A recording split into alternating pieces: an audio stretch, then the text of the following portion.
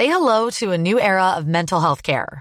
Cerebral is here to help you achieve your mental wellness goals with professional therapy and medication management support. 100% online.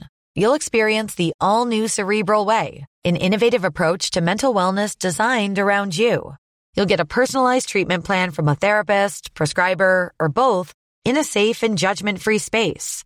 Your Cerebral therapist or prescriber will outline a customized plan with clear milestones along the way, so you can get to feeling your best. With Cerebral, you're not alone in your mental health journey. We're here to empower you to live a fulfilling life. So take that first step towards a brighter future and sign up today at Cerebral.com/podcast and use code ACAST to get 15% off your first month. Offer only valid on monthly plans. Other exclusions may apply. Offer ends July 31st, 2024. See site for details. Good morning. Welcome to today. And we are joined by none other than Dr. Friday, otherwise known as Dr. Chris Smith, also known as the Naked Scientist. Morning, Keno. Chris? Yeah, I'm really good. And do you know what? I'm turning up for class. I've done my homework as well. If you recall, last week, Jen said, if everyone on Earth took a swim all at the same time, what would it do to sea level rise? And I said, I'm going to speculate that it would produce a tiny, absolutely excruciatingly tiny difference in sea level. But in order to be absolutely sure, I'm going to go away and do the calculation. And whenever I do these sorts of things, I also do the safety net of asking on the Naked Scientist discussion forum, because there are some very bright people on our discussion forum, and I always throw these things in there as well and ask them. And then I know that I've got a reasonable chance of having had it peer-reviewed by good people, and I won't make a mistake. So, I'm pleased to say my suggestion was correct, and it is a tiny difference, but here's how you actually do the calculation, and I acknowledge the efforts of Board Chemist, who's our forum user who first came up with the solution. If we look at Antarctica as an example, since the 1990s, Antarctica has lost 4 trillion tonnes of ice, and that's because of global warming and ice melt. This has contributed to a rise in global sea level of 20 centimetres or so. Now, if we assume that the Earth's population is 10 billion, that's a bit of an overestimate, but it makes the numbers easy, and we assume that the average person weighs 50 kilo, then actually that's about 500 million tonnes worth of people on Earth. So if you assume that people are about the same density as water, which they are, when we chuck a person in water, when we go for a swim, we sort of float, sort of try and sink. So we're about the same density as water. So therefore, that's about 500 million tonnes of water in terms of people on Earth. Then you can say, well, 500 million tonnes of people over 4 trillion tonnes of ice, that's 1/8,000th. So 1/8,000th of the 20 to 25 centimetres of sea level rise that Antarctica has caused is 2.5 microns. In other words, about 1/500th of a millimetre. So if all the people on Earth, Jen, went for a swim, as I speculated, and they were all in the water all at the same time, displacing their mass in terms of water, because of the vastness of the oceans, we would still only push up sea level by about 1/500th of 1 millimetre because of it. Oh, wow. It's a lot of work that went into that one. But it was a brilliant thorough answer, though. It's important to be right, indeed. isn't it? So thank you, Board Chemist, as well, who helped me out with the calculation. I'm very grateful. That is absolutely phenomenal. So you are listening to Dr. Chris Smith. What else have you guys been up to this week? I keep asking you that, and it's normally very much COVID related. Have you had any deviations from that? Well, it actually usually is coronaviruses, isn't it? Because I mean, it's just dominating the world. It's dominating the news agenda. It's dominating the scientific and medical agenda. And, you know, I'm active in all those spaces. The things that are sort of moving this week, we've had the slight setback with a story that's very relevant to South Africa, and that's what is going on with the Oxford University / AstraZeneca vaccine. This is AZD1222, which is the name of the vaccine, which is being tested in the UK, but also because numbers of cases in the UK were too low for the trial to prove convincingly whether or not the vaccine worked, it was also repeated across Brazil and in South Africa, countries where there was at the time a higher prevalence, still is a higher prevalence of the disease. Earlier in the week, there was a bit of an abrupt halt called on that trial because a person who received the vaccine has developed a condition called transverse myelitis. This is where you have inflammation and swelling in the spinal cord. And as a cautionary procedure, the trial has been temporarily halted while investigations are carried out.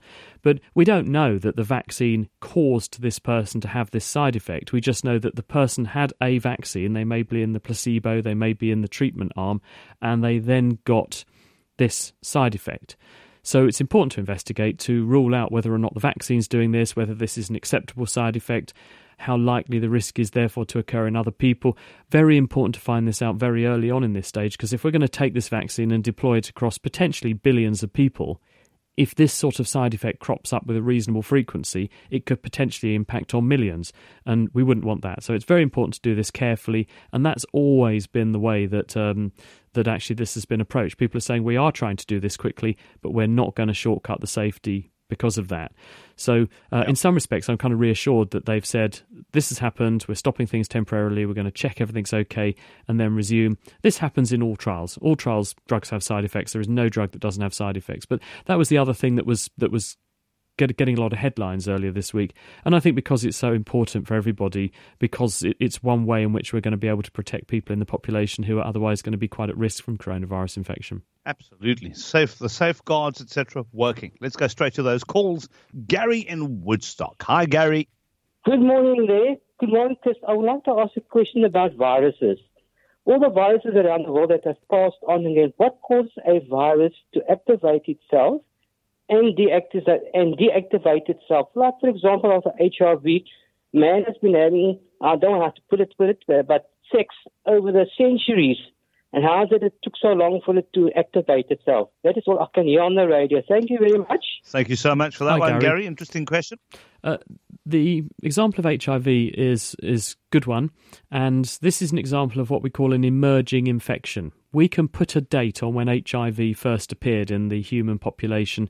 It's sometime around the beginning of the 1900s, 1900 to 1920.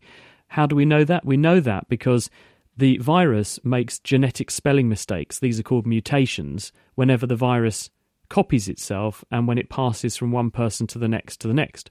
So if we look at virus samples today and we look at virus samples from, say, 20, 30, 40 years ago, we can compare how much the virus has changed over time, and this tells us the rate at which the virus changes in over time, and this is what's called the genetic clock.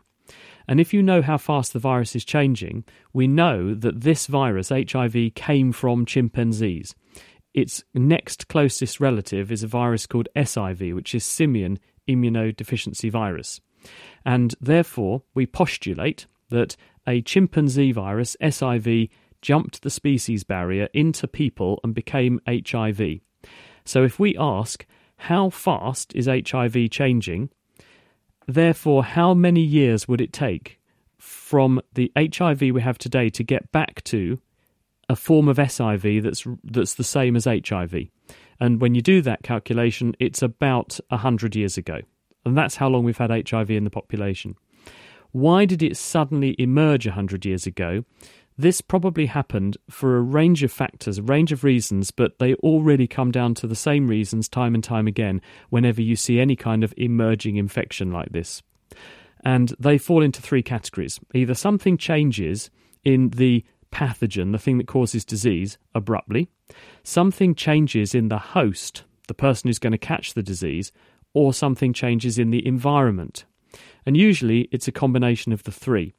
And if we look at HIV, we look at Ebola, we look at dengue virus, we look at Zika virus, these are all emerging infections that have happened within the lifetimes of many of us. The reason, the driver, is usually number one on the list is human population. And the human population of Earth has dramatically increased. And in areas where you get big outbreaks, it's usually coincident with big increases in population and urbanisation. And what happens is that people come, they build houses, they build roads, and they therefore have large numbers of people who can catch something. They've often invaded virgin territory where there's wildlife that have the infection, And if you bring big numbers of people who are very mobile and very well connected into close proximity with the natural world, you massively increase the chances that a virus harboured by a natural wildlife situation will jump into and become able to circulate in the human population. And this keeps on. This is history repeating itself. And why did the coronavirus jump out of people, out of bats, we think, and into people in China? Again, it's an increase in population, urbanization, and deforestation. People moving into previously wild areas where the animals that harbour these agents live naturally, and they're in close proximity to people and the livestock that we keep, and this helps to jump the species barrier and introduce the infection into us humans. And so that's why people are very concerned, having looked at what's happened in China. There was a very big population explosion in China in previous decades, and that has increased the chances of things like coronaviruses jumping out of bats and into people. The thing we're looking at now is that the African continent is predicted to have the next big population boom. The population of the African continent may double, probably realistically will double within coming decades. That means there will be a lot more of these contacts between human groups and animal groups, and as a result, the chances of jumps like this happening will be dramatically increased. And that's something we have to keep an eye on. So the answer to the question in one sentence is, it took so long for these things to happen because there weren't this number of humans on Earth invading wildlife habitats in the past, and now there are. I just want to acknowledge a voice note I received from someone earlier very quickly. Someone who apparently, I believe, differs with you, Chris. Let's take a listen. Kino, I love the naked scientist explanation for the molten ice question. My only consideration that I think that the bored chemist might have missed out on is that Antarctica at baseline is ice and floats on top of the water, so therefore displacing water and causing some sort of sea level rise, whereas humans at baseline aren't all in the water at the same time. So therefore I think we would make a bit more than 1/8,000, maybe 1/7,000 of of the sea rise, because of the fact that we are all going to be displacing all of our mass at once, whereas Antarctica, part of its mass is always moving water out at any given time. Sounds like a uni student to me. So, Chris? No, bored chemist is right, I'm afraid, and he's chosen Antarctica carefully and for a reason. And this is because unlike the North Pole and the Arctic Circle, where the ice is floating in the ocean, Antarctica is a landmass. It is a continent. Therefore, the ice on Antarctica is sitting out of the water, and when it melts, it flows into the water. And therefore that ice is not displacing any water until it gets into the water as water. So actually he is right. Antarctica is not at the moment floating. It is not displacing any water. So I'm afraid that you are not correct in your challenge, but thank you for raising the point because it's an interesting talking point. One other thing to consider is that Antarctica will have caused a slight increase in sea level rise for another reason when the ice goes, and that is that there is so much mass concentrated on the Antarctic landmass because of this ice that it's gravitationally active. Any mass is gravitationally active, but there's so much mass on Antarctica that it pulls the water down towards the South Pole a bit more than it would normally do. So there's a bulge of water around Antarctica attracted there by the gravitational effect of the ice.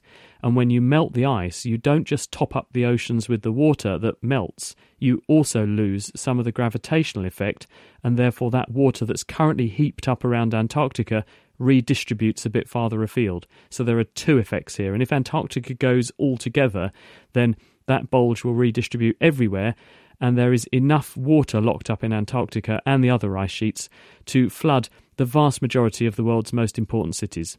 Okay, and moving on to Mohammed in Grassy Park. Good morning, sir.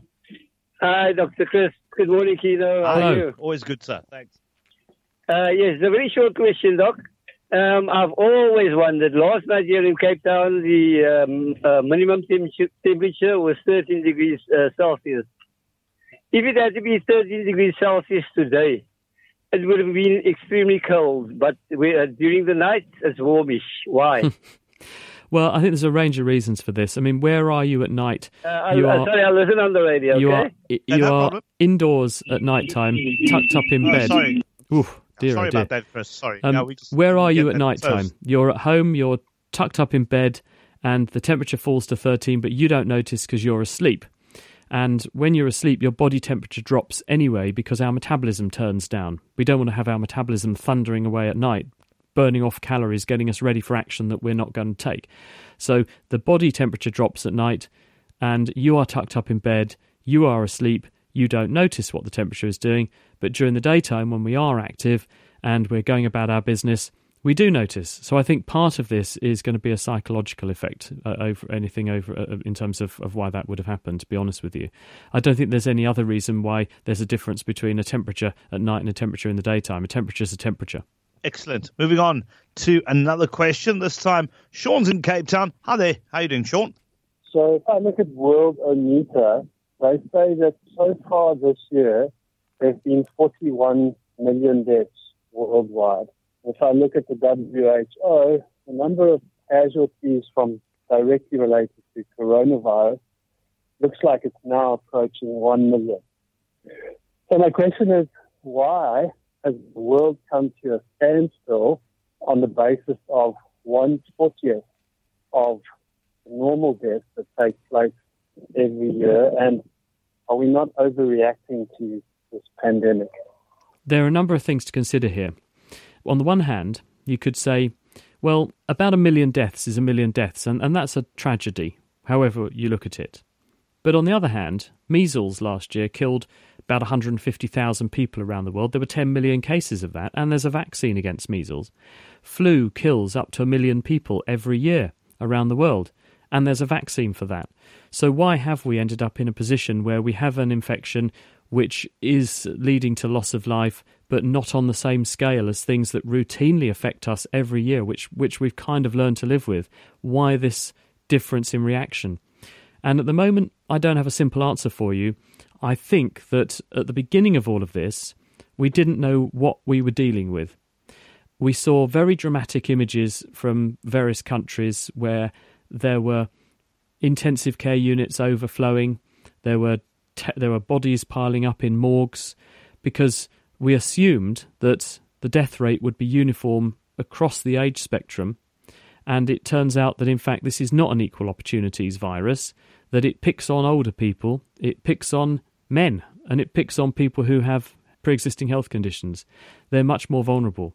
But we've learned that along the way, and in getting to this point of knowledge, we actually had to put in place many of the measures to protect everybody until we knew what we were protecting everybody from. Now we're in a position where we do know a lot more, and people are beginning to ask the question, well, since we know who the most vulnerable people are, should we not begin to move to a situation where, since they constitute a very tiny minority of the population, what we need to do is to work out how we protect these people from infection so that they don't catch it, and in the meantime, everyone else aware of the potential risks is allowed to go about their business as normal. And in the absence of a vaccine at the moment, the best thing we can do to protect those people is to do what we're doing, because we can't at the moment stop those people from potentially coming into contact with people who have it and could give it to them and end up causing them to lose their life. But longer term, if we can come up with a vaccine, it may be necessary only to protect those older people or those pre-existing unwell people, and then everyone else can say, well, I'll catch this virus and it won't really make much of a difference to me, because the mortality rate across the whole population is about 0.64%, and the flu mortality rate in a bad year is about 0.1%. So it's about 5 times worse than flu, but that's across the whole population, including older people and more vulnerable individuals. If you look down at the young end of the age spectrum, in the under 50 age spectrum, the chances of walking out of your door and being run over or having a car accident and that claiming your life are much higher than if coronavirus afflicted you. So people are beginning to ask these questions, and I think they're probably, in the absence of a vaccine, if we don't get vaccination soon, people are going to say, well, we have to begin to make some of these sorts of tough choices. Chris, thank you for that one. Let's go to Agnes in Strandfontein. Hi. Good morning. Hello. Good morning. I just want to ask a question. I was COVID positive in June. Yeah. I was very, very sick. I was isolated. But 3 months later, I can't smell, I can't taste. I'm still shortness of breath, still joints pain joints. I had a test yesterday that I had to go for another test, which came out negative. I feel scared. I don't know what to do now. It sounds to me like you may well have what people are dubbing long COVID. And this is a manifestation in some people who catch this, and it actually occurs across the age spectrum. So young people as well as older people can get this, and people have what they think is a pretty trivial infection with coronavirus at the time, but then when they expect to feel better, it just grumbles on and on and on. And the manifestations include things like feeling very tired, so profound fatigue, muscle aches and pains, headaches, shortness of breath, heart problems in some people, other aches and pains, and perhaps even intestinal disturbance in some people. When we test these people, we don't find any evidence of virus in them at the time. What we think has happened is that the virus has come, had a very violent party with your immune system, and then exited the premises, leaving this mess behind, and the immune system remains in a state of inflammation and continues to irritate organs throughout the body.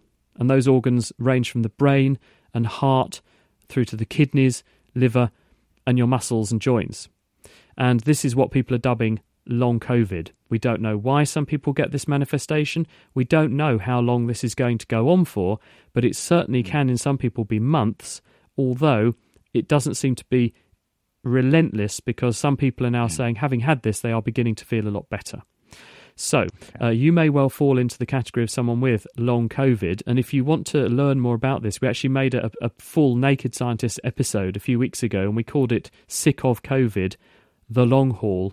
If you go to nakedscientist.com/podcasts, you'll find that episode there.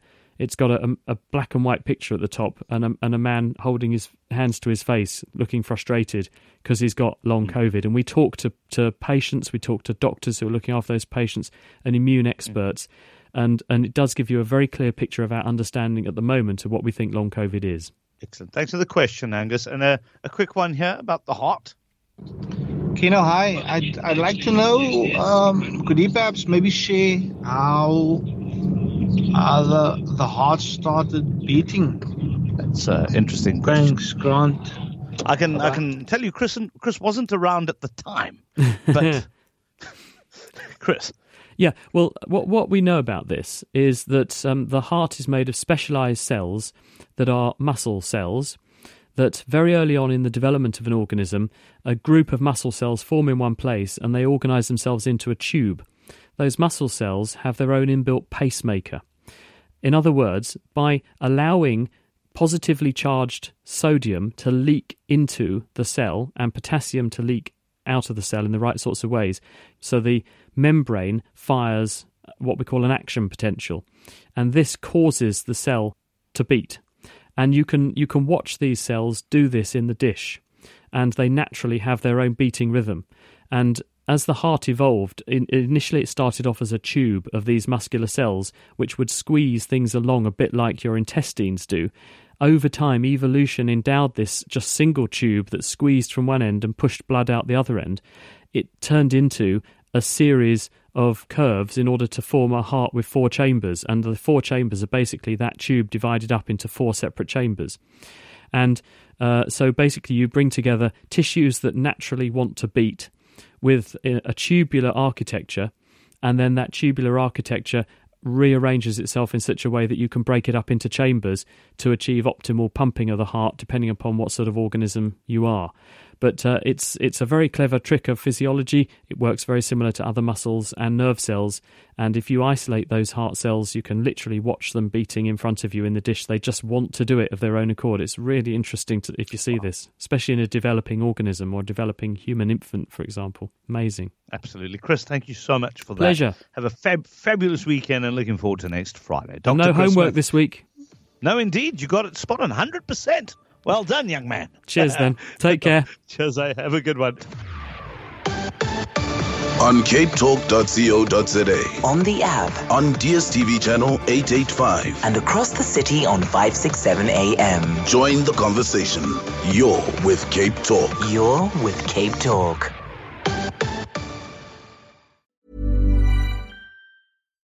thinking about your next career move in research and development?